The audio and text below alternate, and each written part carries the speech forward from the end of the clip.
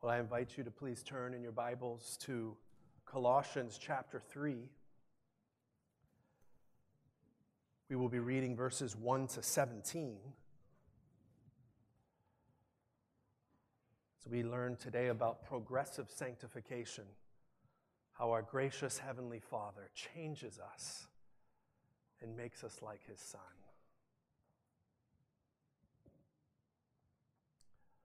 Colossians chapter 3, verses 1 to 17. This is the living word of Christ, as Paul calls it in this passage. If then you have been raised with Christ, seek the things that are above, where Christ is, seated at the right hand of God. Set your minds on things that are above, not on things that are on earth. For you have died, and your life is hidden with Christ in God. When Christ, who is your life, appears, then you also will appear with Him in glory. Put to death, therefore, what is earthly in you: sexual immorality, impurity, passion, evil desire, and covetousness, which is idolatry. On account of these, the wrath of God is coming. In these you too once walked when you were living in them, but now you must put them all away: anger, wrath, malice, slander, and obscene talk from your mouth. Do not lie to one another, seeing that you have put off the old self with its practices and have put on the new self, which is being renewed in knowledge after the image of its creator. Here, there is not Greek and Jew, circumcised and uncircumcised, barbarian, Scythian, slave, free, but Christ is all and in all. Put on then, as God's chosen ones, holy and beloved, compassionate hearts, kindness, humility, meekness, and patience, bearing with one another, and if one has a complaint against another, forgiving each other, as the Lord has forgiven you, so you also must forgive.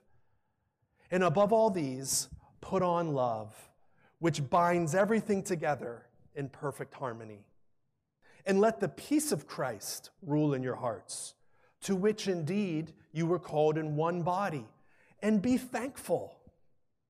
Let the word of Christ dwell in you richly, teaching and admonishing one another in all wisdom, singing psalms and hymns and spiritual songs with thankfulness in your hearts to God. And whatever you do, in word or deed, do everything in the name of the Lord Jesus Christ, giving thanks to God the Father through Him. Pray with me. Father, we come to you through the Lord Jesus Christ and ask that you would use your means of grace, the preach word, and all of the other means of grace to make us like your Son. Make this time useful to that end, which is your plan for all of us, that we would be made like Christ. It's in His name we pray. Amen.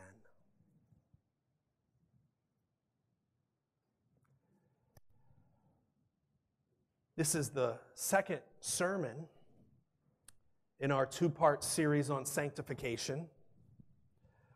Last week, we saw that one of the implications of the Genesis 3:15 promise of the offspring of the woman, Jesus Christ, coming to crush the head of the serpent, destroying the devil's works, one of those implications was Christ rescuing us from the guilt and condemnation of sin, what we call justification. But it also includes Christ rescuing us from the enslaving power of sin in sanctification. Christ setting us apart from sin. In Christ, we have both forgiveness and change. But we learned that sanctification is like a two-sided coin. It has both a definitive, once-for-all aspect, that's side A of the coin, And it also has a progressive, ongoing process, side B of the coin, what we call progressive sanctification. We established last week from Romans 6:6 that in our union with Christ, we have been set free from the enslaving, controlling, addictive power of sin once for all. We can never be slaves again to sin. But today we're going to focus on side B of the coin, the second aspect of sanctification. In our union with Christ, the Holy Spirit progressively, day by day, conforms us into the image of Christ. And so our main point, our main idea is that in Christ, we put off the old man ways as he daily renews us in his image. And that's seen in these 4 P's. Again, this is in honor of my son, Timmy Brindle. He has to eat as many peas as his age. He's 4. He has to eat 4 peas. That means Dad has to eat 40 peas. By the way, I have a 4P sermon for you. First, we ponder our union with Christ. We put off old man ways. We put on who we are in Christ, and we do this through the powerful means of grace. And I want you to look with me at these 4 points and notice the verses there in parentheses. The focus is that living out of our union with Christ enables us and empowers us to put off the old ways of the old man.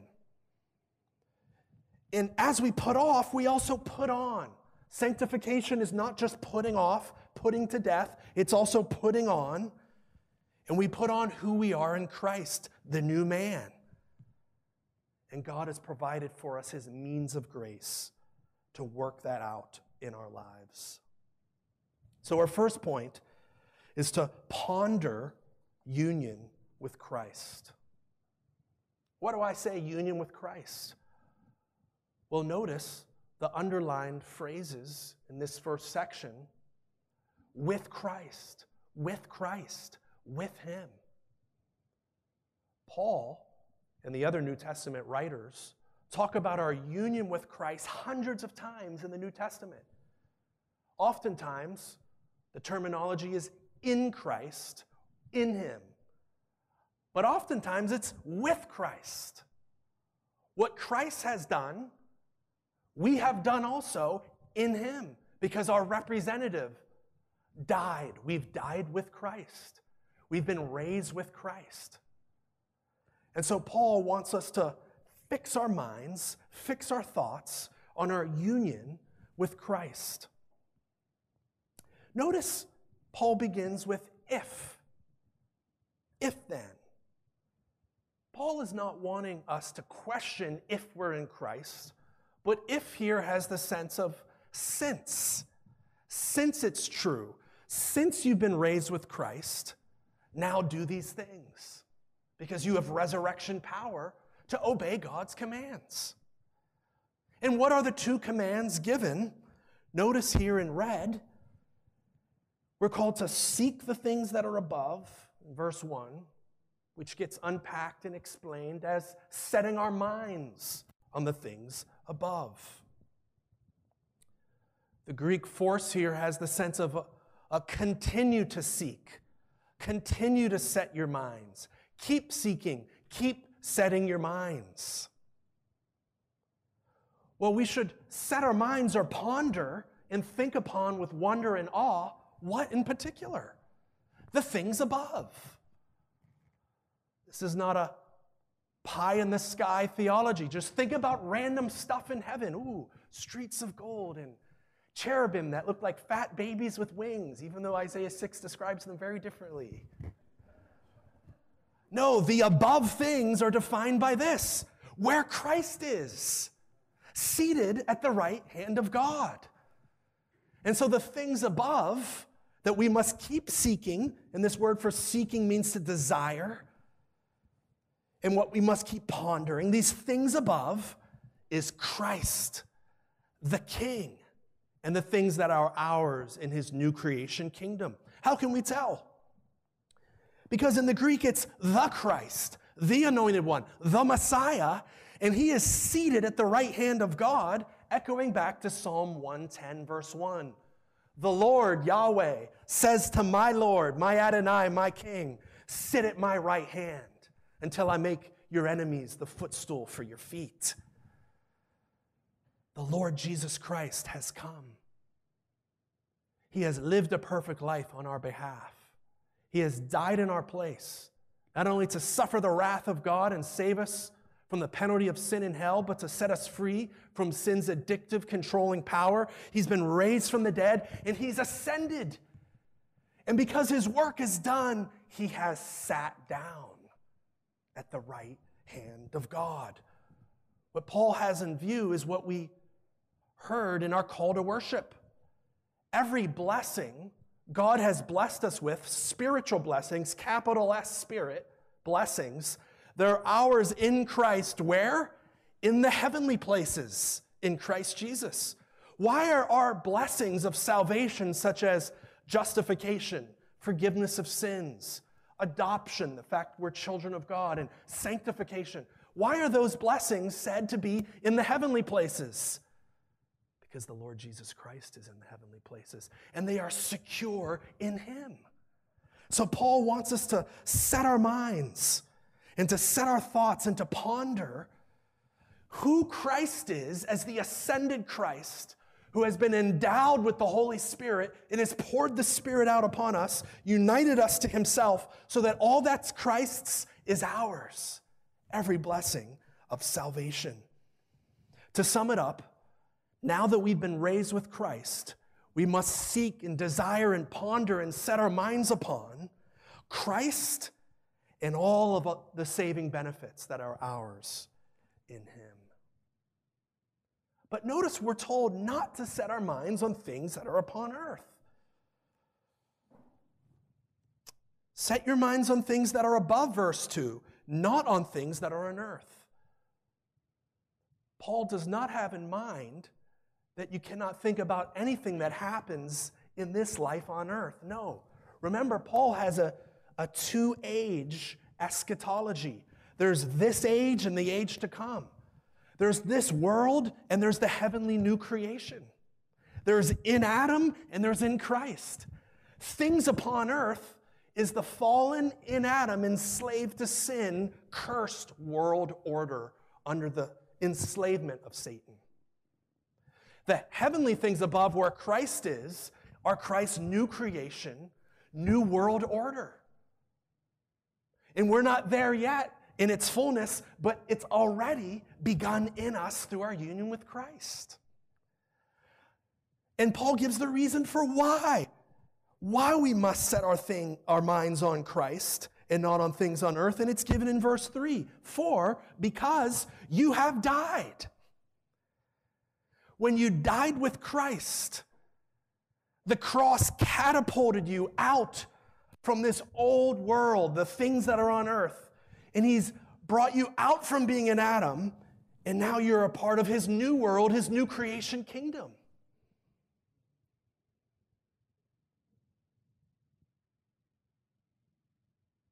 So progressive sanctification occurs as we seek Christ, which means to desire Christ and continue to set our minds on him, ponder who Jesus is and who we are in him. And as we behold him, as we behold his glory in the scriptures, we are transformed, 2 Corinthians 3:18 says, from one degree of glory to another. And this comes from the Lord, who is the Spirit. And notice the centrality of the mind for our transformation. Romans 12:2. Do not be conformed to this world, but be transformed by the renewing of your mind. What you think about, what you set your minds upon. What is it that you ponder and think upon, brothers and sisters? The mind set on the Spirit is life and peace, but the mind set on the flesh is death, Paul says in Romans 8. But there is a weird in-between in which I'm tempted to pull out my phone every 30 minutes to check the baseball scores. And there's nothing inherently evil in that. But we are in a culture and in a day and age where there is so much distraction with iPhones, or Androids if you're like me, holding out against the wave of the Mac, computers, phones, and movies. And there is so much temptation for us to not just sit and meditate and think about Christ and what he's done and who he is now and who we are in him. At least do that on the Lord's Day. At least shut off the phones. At least don't be entangled in your email on the Lord's Day. At least don't get caught up in your work. But think upon Christ, the ascended Christ, in your union with him. That is what your life is all about. That is true life. Look at verse 3. For because, this is the fact, you have died, and as a result, your life, your true life, who you really are, is hidden with Christ in God. The real you is hidden in Christ. This word hidden here means guarded, safeguarded, secured. Who you and I are in Christ is secure. It can never be destroyed or lost. It's not only safe in Christ, it's in God the Father also. With Christ in God. So who are we in Christ? Verse 1 is clear. We are those who have been raised up with Christ, already spiritually, yet not yet physically. Verse 3, we are those who have died with Christ. Verse 12 names some of our identities in Christ. God's chosen one, his elect ones, his holy ones. Already we're his holy ones. His beloved ones in the beloved Son. And yet who we truly and really are in Christ won't be fully revealed until Jesus comes back. Look at verse 4. When Christ, who by the way is your life, appears, then at that time you also will appear with him in glory. When he appears, we will become like him because we'll see him as he is. And so this process, this lifelong process of changing us into the likeness and image of Christ will not be complete until the Lord Jesus Christ comes back. And it's in that time we'll be glorified with Christ. Now, when Scripture talks about we'll appear with him in glory, it's not saying we'll share his divine ontological glory that only the Father, Son, and Spirit have, in which they deserve all praise and honor and glory. They alone are glorified in that sense. But as Jesus the Messiah, our brother, he shares his glory, his resurrection life with us.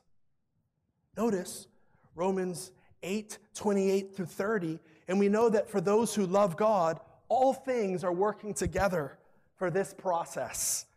For good, for those who are called according to his purpose. What's his purpose, Paul? Verse 29, namely for those whom he foreknew, he also predestined to be conformed to the image of his Son, in order that he might be the firstborn among many brothers. And those whom he predestined, he also called. And those whom he called, he also justified. And those whom he justified, he also glorified. Well, Paul, where's sanctification? It's there. It's the beginning of glorification, but it's the not yet. Remember, we're being transformed from one degree of glory to another, but that transformation in degrees of glory will be completed at the second coming of the Lord Jesus Christ. And so we have our sanctification timeline. We saw last week definitive sanctification, which occurred the moment we got saved. When we were born again, when we were united to Christ, once for all, there was a breach, a decisive breach from sin's enslaving, dominating, addicting power over us. But that set forth in motion this big blue arrow, the process, the lifelong process of sanctification, and it's going upward from one degree of glory to another.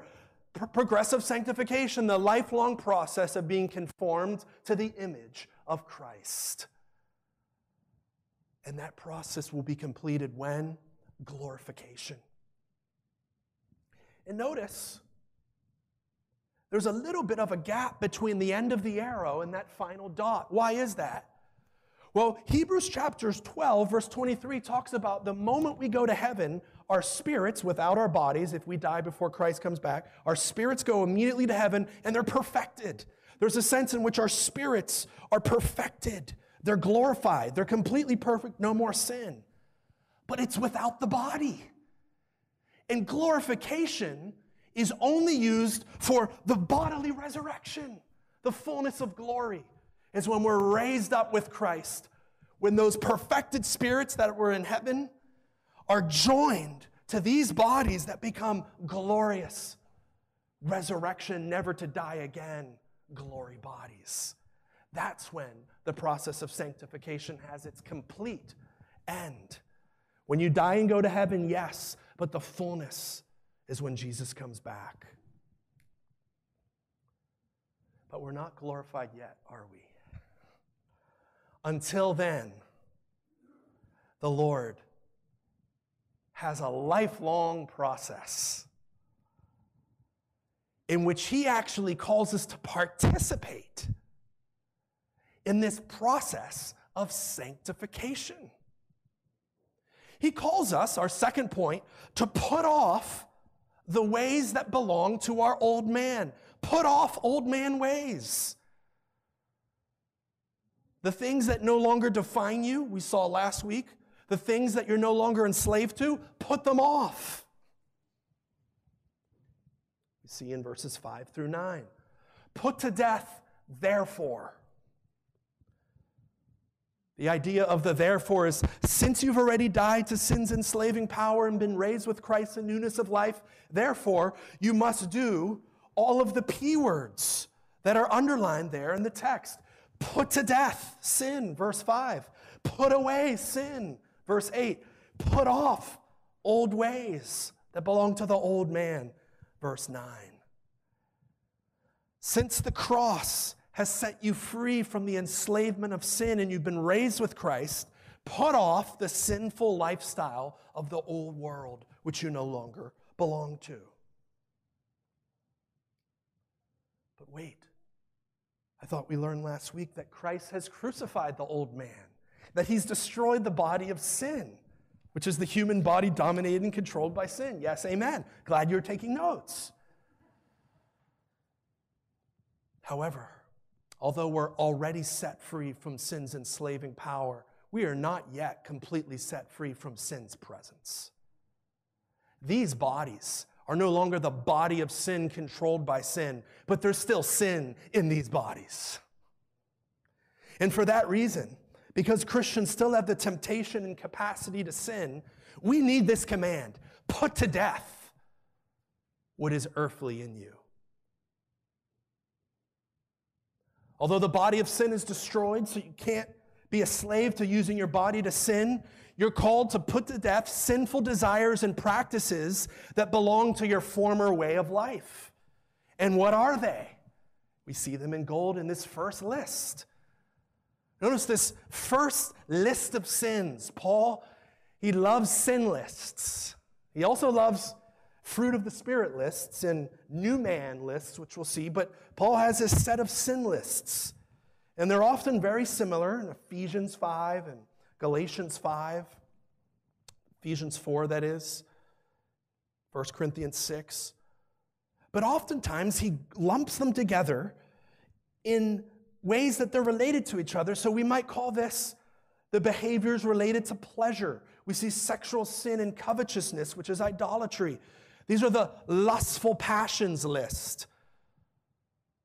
They have to do with God replacements, pleasure idols. Instead of finding satisfaction in Christ, we're tempted to find satisfaction in these idols. And notice covetousness, which is idolatry, it reminds us of the 10th commandment. You shall not covet.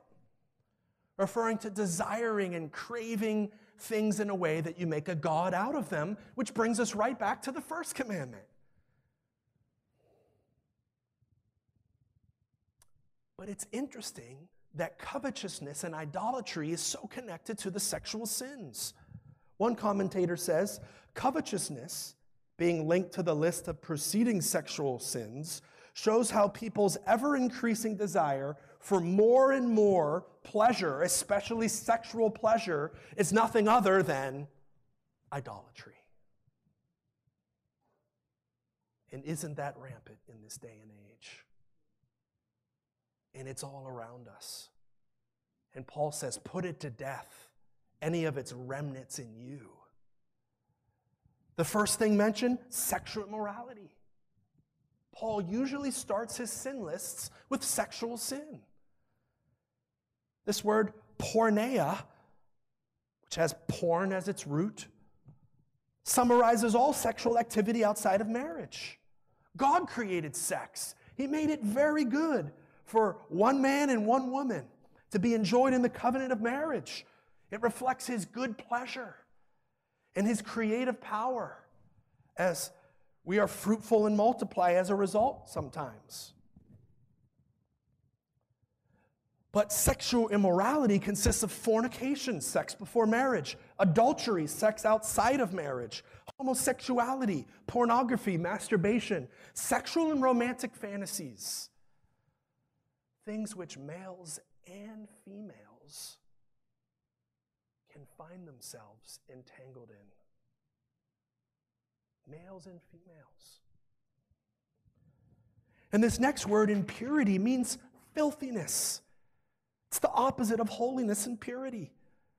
And it's often used back to back with sexual immorality 4 times in Paul's writings.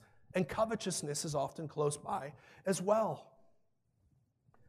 But notice in this first list, it's not just the activity or the acting out which we're to put to death, it's the desire. Put to death sexual immorality, impurity, passion, evil desire. Don't just stop acting out. Put to death the desires when they come in your mind.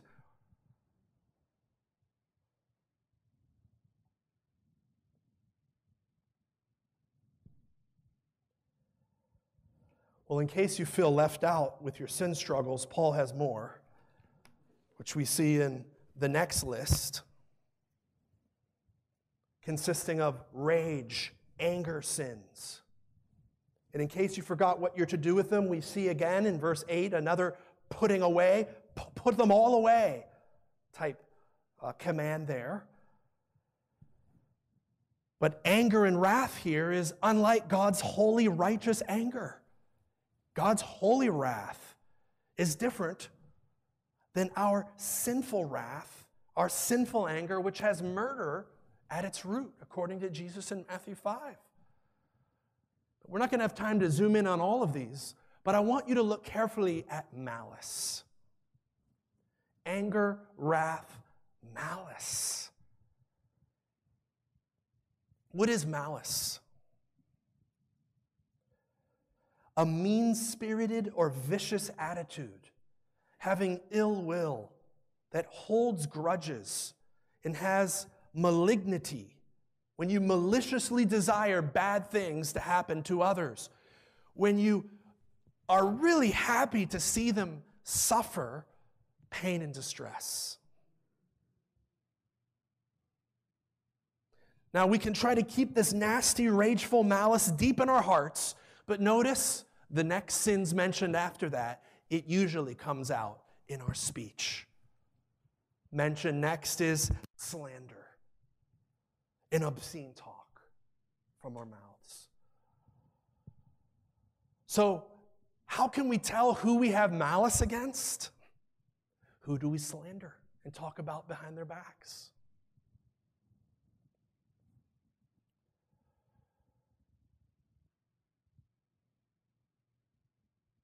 We slander with our mouths. It becomes obscene, filthy speech, which gets all summed up in verse 9 with lying. Do not lie to one another. Because at the end of the day, the works of the flesh and the dominated by sin in Adam lifestyle, it's bound up in lies.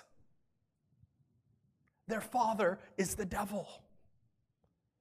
And he's the father of lies and a murderer from the beginning.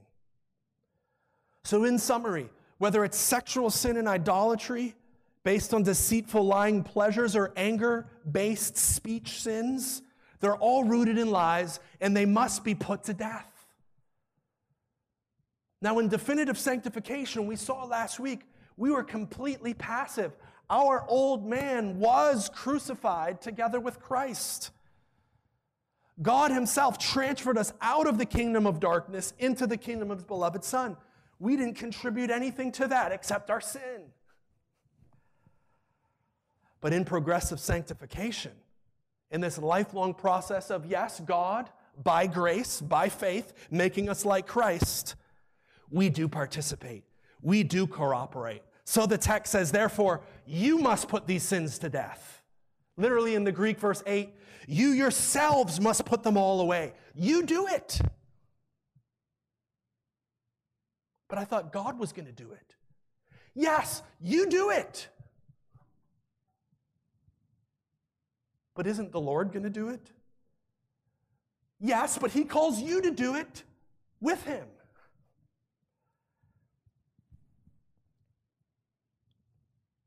John Murray says, in progressive sanctification, the believer is enlisted in this process. There's a draft, a military draft. You've been called. Not Uncle Sam. The Lord Jesus Christ wants you in the army of the Lord. You're a part of it. It's too late. You've been drafted and you can't get out of the draft.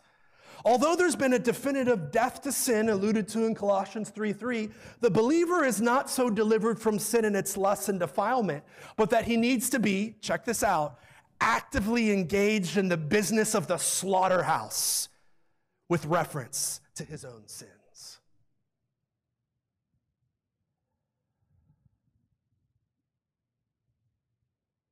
We are called to be actively engaged in the business of the slaughterhouse when it comes to sin and its desires.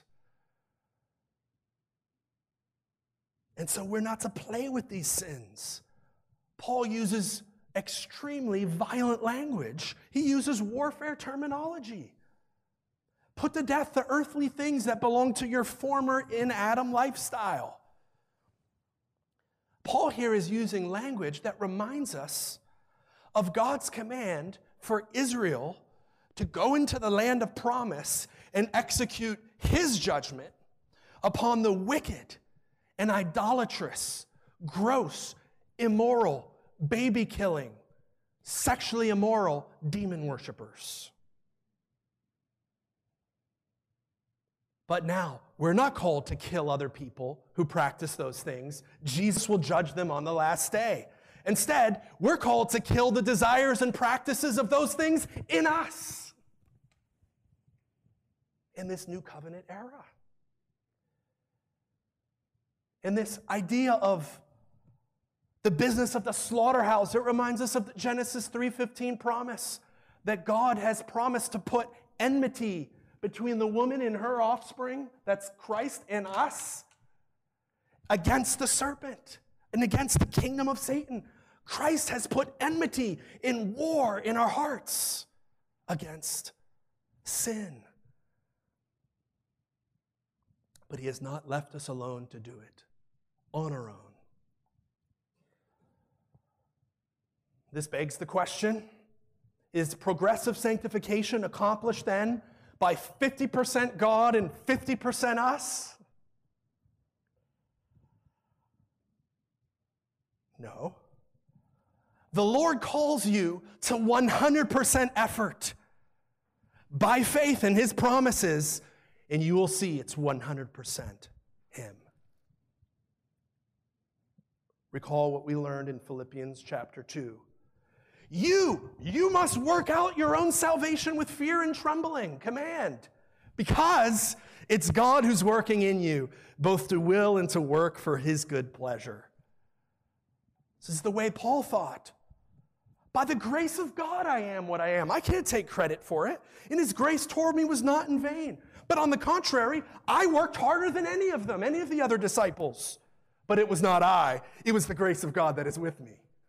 So Paul, was it you or Christ? Yes. But ultimately, he gets the glory because he's the one who gives me the desire. He's the one who wills and works for his good pleasure. But that doesn't happen apart from our being enlisted in the warfare and actively putting sin to death. Notice back in Colossians 3, we have many reasons why these lifestyles of sin and their desires are to be put to death and put away and put off. And the first reason is seen in verse 6. On account of these things, the wrath of God is coming. The Lord Jesus Christ is coming back as the Lion of Judah to judge image bearers, to judge people, to judge all humanity who are outside of Christ for these things. And if you are not in Christ this morning, if you have not put your faith in the Lord Jesus Christ, the wrath of God is coming upon you for your sin. And these sin lists are your resume already.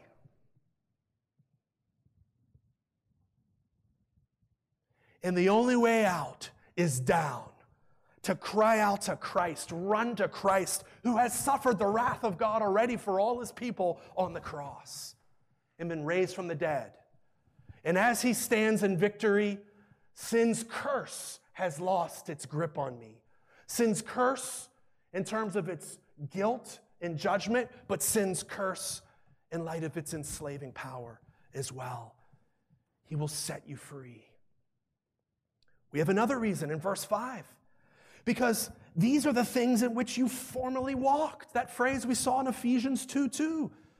That was our old lifestyle when we were dead in our sins, following Satan and the lies of this world. But now, God made you alive with Christ.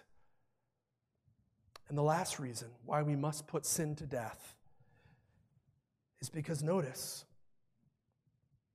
in verse 9, the old self, the old man, has already been put off. Interesting that Paul uses the past tense there. Seeing that you have already put off the old man. Oh, I did? I put off the old man already? How did that happen? When Christ put off the old man. Paul intentionally uses the same verb that we find in Colossians 2:11 and 12. In him, in Christ, you also were circumcised with a circumcision made without hands. And what was that circumcision, Paul? It was by putting off the body of the flesh. That's the body of sin we saw in Romans 6:6. By the circumcision of Christ. Christ did it at his death. It was the ultimate circumcision, being cut off in judgment. Having been buried with him in baptism, in which you were also raised with him through faith in the powerful working of God who raised him from the dead. So since the Lord Jesus Christ has already put off the old man in his death, we're called to put it off also. Indeed, we have, and daily we continue to apply the death and resurrection of Christ. And so what does it mean to put off? Because here, we're given the past tense in Colossians chapter 3, verse 9. You have put off the old man. But in Ephesians 4, he actually gives it a command. You must put off the old man. So what's it mean to put it off? It means to make a daily choice to depart from the practices of the old man, to continue to live that lifestyle, that entire lifelong process of repentance, continuing to turn away from the things that no longer define us or enslave us. This command in Colossians 3:5 is quite similar to what Paul says in Romans 8:13. For if you live according to the flesh, you will die. But if by the Spirit you put to death the deeds of the body, you will live. This is how we kill sin, Christians. This is how we put sin to death. It's by the Spirit. By the Spirit brings into view by the word of the Spirit. The Spirit works with His word which He's given. By the Spirit brings into view the one who united you to Christ. And because you're in Christ, guess what? He dwells in you by His Spirit. So notice a couple verses before that in Romans 8:10 and 11. If Christ is in you, although the body is dead because of sin, the Spirit is life because of righteousness. If the Spirit of Him who raised Jesus from the dead dwells in you, He who raised Christ Jesus from the dead will also give life to your mortal bodies through His Spirit who dwells in you. We have resurrection power in us by the Spirit. And the Spirit works through prayer. When we're tempted, we can ask the Holy Spirit for the resurrection power of Christ. And as we resist the devil, he will flee. And yet we're called to make no provision for the flesh to gratify its desires. Close off avenues for sin. That's what Jesus means in Matthew 5 by cutting off the hand and plucking out the eye if it causes you to sin. Close the doors that are snares and temptations for you. And as we'll see later, we kill sin by repenting of it and confessing it and turning to Christ. But especially in view, in verse 9 and 10, is replacing, putting off the practices of the old man, and they get replaced with ways of the new man. Put off, but don't stop there, also put on. This is very important. I spent years in my early Christian life putting such a focus on putting off and putting to death, but I didn't put on. I didn't replace the works of the flesh with the fruit of the Spirit. For every work of the flesh that the Lord calls you to put off and put away, there is a corresponding opposite fruit of the Spirit to replace it. And it says in verse 10, we have put on the new man, the new self, the new man. That's Christ and all in Him, His new humanity. But I want to zoom in on the fact that the new man is being renewed, progressively, continually being renewed. That's progressive sanctification. We've been made new, but we're being more and more and more made new.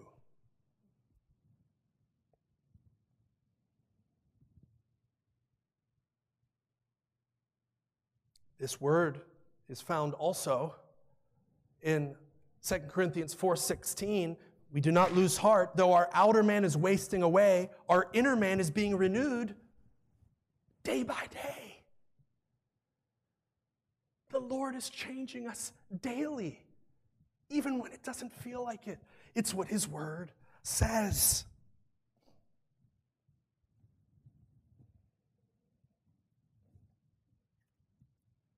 Well, how is He renewing us? He's renewing us in knowledge. It's in terms of knowledge. What's the root word for knowledge? To know. This is a personal knowledge. To know Christ. As we get to know Christ. Information about Christ? Yes. Is it an intellectual knowledge? That's a part of it. And it's a personal, relational, worshipful, covenantal knowledge. As we know Christ, we're being renewed after the image. That means according to the pattern of, conform to the image of its creator, the creator. The creator of what? The creator of the new man. And this brings into view Genesis 1:26. God created man in His image. True knowledge is based on the image of God. But when Adam was created in God's image, he was called to live out that image, to demonstrate true knowledge. Where was he supposed to do that at? At the tree of knowledge of good and evil. But he sinned. He shattered the image of God on behalf of all humanity. True knowledge, holiness, and righteousness is lost. But praise God for the second Adam. The offspring of the woman, he came to do what Adam failed to do. Jesus did not just come to restore us back into the image of God that Adam was created with. No, that was able to fall and die. Christ is the advanced image of God to glory. He's passed the test at the tree of the cross, a different tree. And he's gone ahead. After going through the flaming sword, he's gone to resurrection glory, partaken of the tree of life, representing eternal life. And he bestows true life, eternal life, which is to know the Lord, upon us. We're being conformed to the image of Christ, the glory man, Christ Jesus. Here, verse 11, there is not Greek and Jew. Here, in Christ, there's not circumcised and uncircumcised, barbarian, Scythian, slave free, but Christ is all and in all.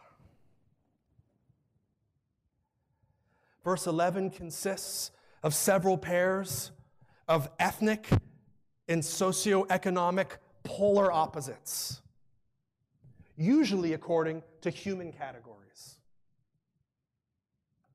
which no longer define them ultimately, primarily as Christ's new creation people. Greek, synonymous with Gentile. But did you know that there were Greek Gentiles? And then there were barbarian Gentiles and Scythian Gentiles who were super Gentiles to the Gentiles.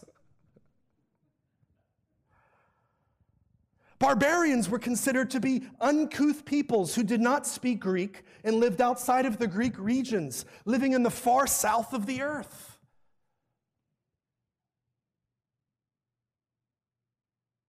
Africans, Arabians, barbarians to the Greeks. But Scythians, that refers to the super uncultured people living in the far north of the world. The Germanic and Slavic and Gaelic peoples. My descendants. Y'all are dirty and unclean and uncultured and uncivilized and inferior, and so are y'all, according to the Greeks. And Paul goes beyond these lowest forms of social culture to the Greeks. And there's the economic polar opposites, slave and free. And guess what? Even though we retain biblical ethnic identities, all of these man-made, according to the flesh categories, are destroyed in Christ. Christ is all, and he's in all. Listen to what Dr. Beale says. Dr. G.K. Beale, my professor at Westminster. Sorry, I'm talking about him like I know him, because I do. Praise the Lord. In the new creation, there are no nationalistic or racial distinctions that determine a person's ultimate identity. That'll get you shot nowadays. The only determiner of that identity is that new sphere is Christ. In that new sphere is Christ. That Christ is all things means that he exhausts all there is in the new creation in its inaugurated phase, the fact that it's already begun, inaugurated. In fact, the only person in the new creation, the renewed new man, is Christ. Others are there only as they've been incorporated into him.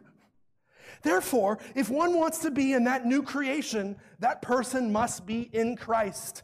That Christ is in all means that those who are in the new creation have Christ dwelling in each one. Now there's a nuclear bomb for CRT, written 2,000 years ago.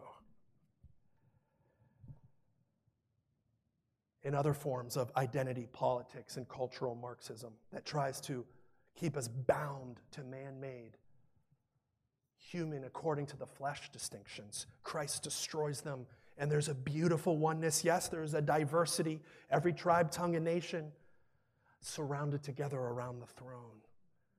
And now Paul resorts again to who you are in Christ for this next command in verse 12. Put on then, as God's chosen ones, holy and beloved. Put on, but wait, before I tell you what to put on, let me remind you who you are again.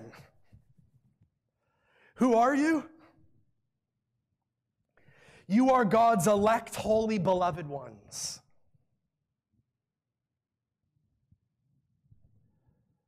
Chosen before the foundation of the world because he wanted you. Elect, chosen. Holy, you're already holy and you're being made holy, and you're his beloved ones.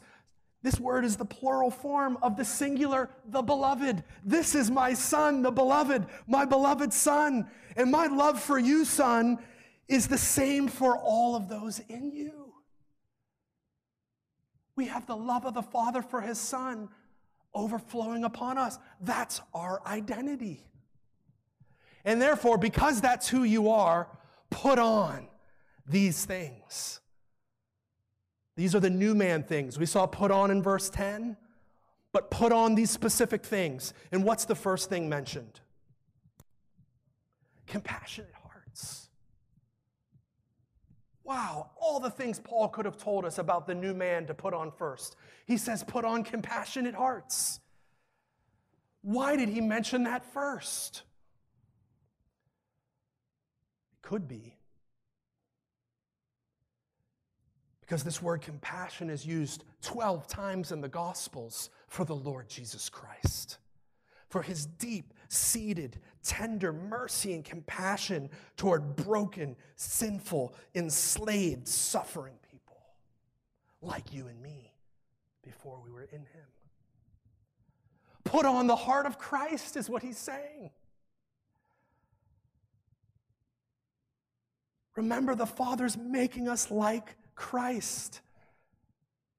And Paul also knows it's kind of hard to lust after another image bearer or be rageful and want to murder them in your heart. It's hard to want to treat them as a sexual object and dehumanize them or to have malicious ill will against them when you have a heart of compassion for them.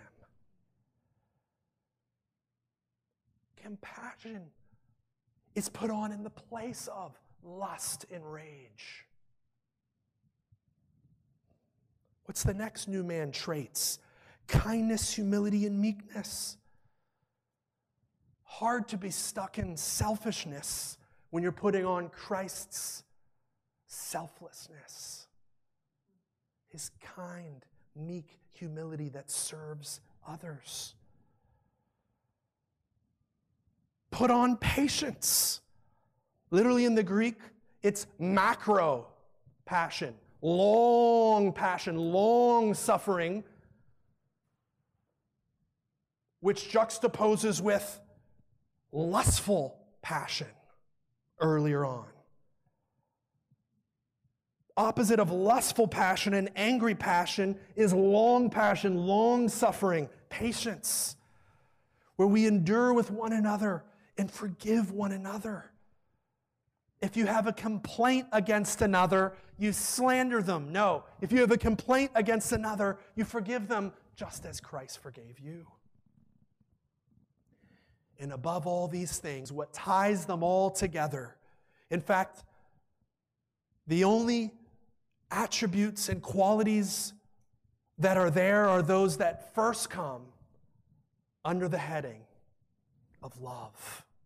Verse 14, and above all these, put on love. The fruit of the Spirit is love. And fill in the blank. Love sums them up. Love completes them. Love perfects them. Love, embodied in Christ's sacrificial giving of himself, overflows through us as we serve one another, binding everything as the bond of perfection, similar to Colossians 2:2, when Paul said that their hearts may be encouraged, being knit together in love, where we encourage one another who we are in Christ. And so progressive sanctification, brothers and sisters, is completely selfless and concerned about the progressive sanctification of others. I actually become more like Christ when I encourage you and love on you and build you up and serve you.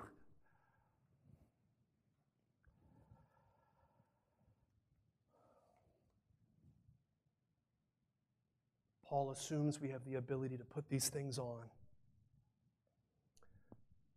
Paul calls us by the Spirit now to be who we are, Olive Street PCA. He doesn't make excuses. He doesn't make it a difficult formula. You've been raised up with Christ, now be who you are. And yet he knows we'll stumble. And we can tell from verse 13. We will need others to show us the same grace Christ has shown us. We'll need to show the same forgiving grace to others that Christ has shown us. The Lord had a complaint against us. It was condemnation and the eternal sentence for cosmic treason. And what did he do with that complaint? He took it upon himself, and he doesn't bring it up again. He doesn't mention it. He's canceled the record of debt. I love that cancel culture in the kingdom. He's canceled the debt that stood against us. He's not going to bring it up again. Forgive each other like that.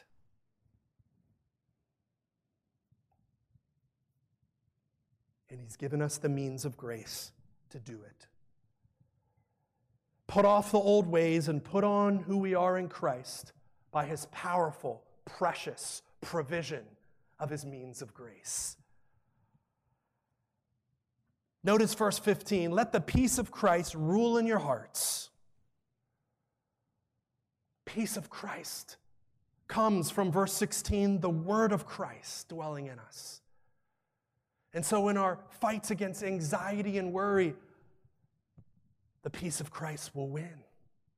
Because Christ has reconciled us to the Father and brought peace between us and the Father, and his Spirit gives us that fruit deep in our souls. But notice that the peace of Christ is that which we've been called to in one body. Let the peace of Christ rule in your hearts, to which. Now the which there in the Greek is in the feminine case. And so the antecedent feminine before that is peace, eirene. The peace of Christ is that which we've been called to in one body, the church. We've been called to the church. In the church, there's the new creation, kingdom reign of Christ's peace. And he's given his church the means of grace to change us. How are you going to grow in progressive sanctification? Go to church and be a member of a church. Paul assumes the way we encourage one another is we're in community together. The way that we receive the teaching and the admonishment of the elders is we actually submit to their care. And so Christ has provided everything we need for life in godliness. What are the means of grace for the things that Christ uses to make us like him? Acts 2:42, we have a nice list of the means of grace. And they, that's the early church disciples, they devoted themselves. They were committed to these things in a continuous way. To what? The apostles' teaching. It's the word of God. And to the fellowship. Not just fellowship with each other, but the fellowship. Worship with Christ and their covenant fellowship relationship with him. To the breaking of bread. There's the Lord's Supper and the sacraments. And to the prayers. These are the things that Jesus uses to make us like Christ. And Paul mentions them. Notice, it's the word of Christ. the word of Christ. Is that the word that Christ speaks, the word from Christ, Christ's word? Or is it the word about Christ? Yes. And Paul is writing the New Testament under the inspiration of the Spirit, and he still calls the whole Bible the word of Christ. Because Jesus, as the Son of God, along with the Father and the Spirit, is not only the author, but he's the subject.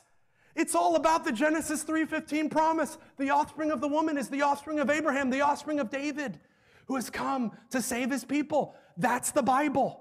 And so when you read the Bible, it's not the word of Tim, or it's not the word about you, it's the word about Christ. When you see Christ in the word, you're made like him.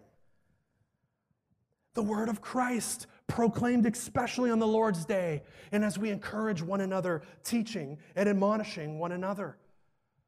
And then there's the fellowship, worship, and celebration of Christ in song.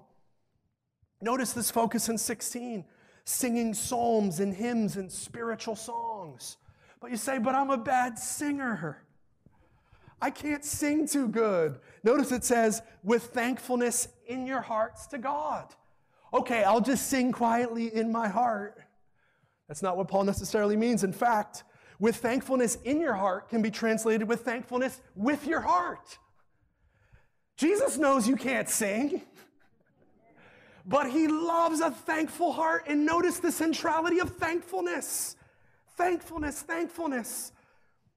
This section has thankfulness as its bun at the top in verse 15, as the meat in the middle in 16, and as the bottom bun. Give thanks, be thankful, give thanks with thankfulness. How do you become like Jesus? Thank him for who he is and what he's done. And Colossians 4:2 makes clear to be steadfast in prayer with thanksgiving. So prayer assumes thanksgiving. And so I conclude with this. Everything we do it through him. Through him. He brings us back to the first point, union with Christ.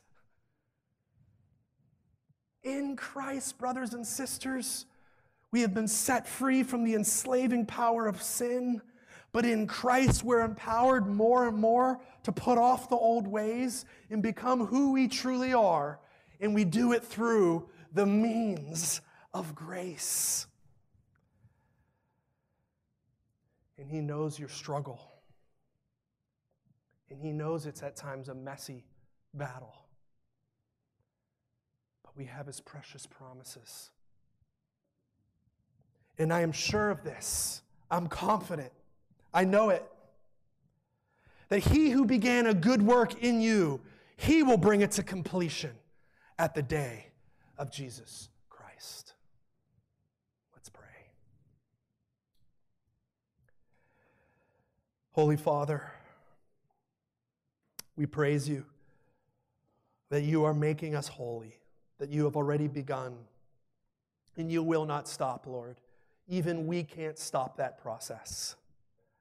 Nothing can separate us from the love of God in Christ Jesus.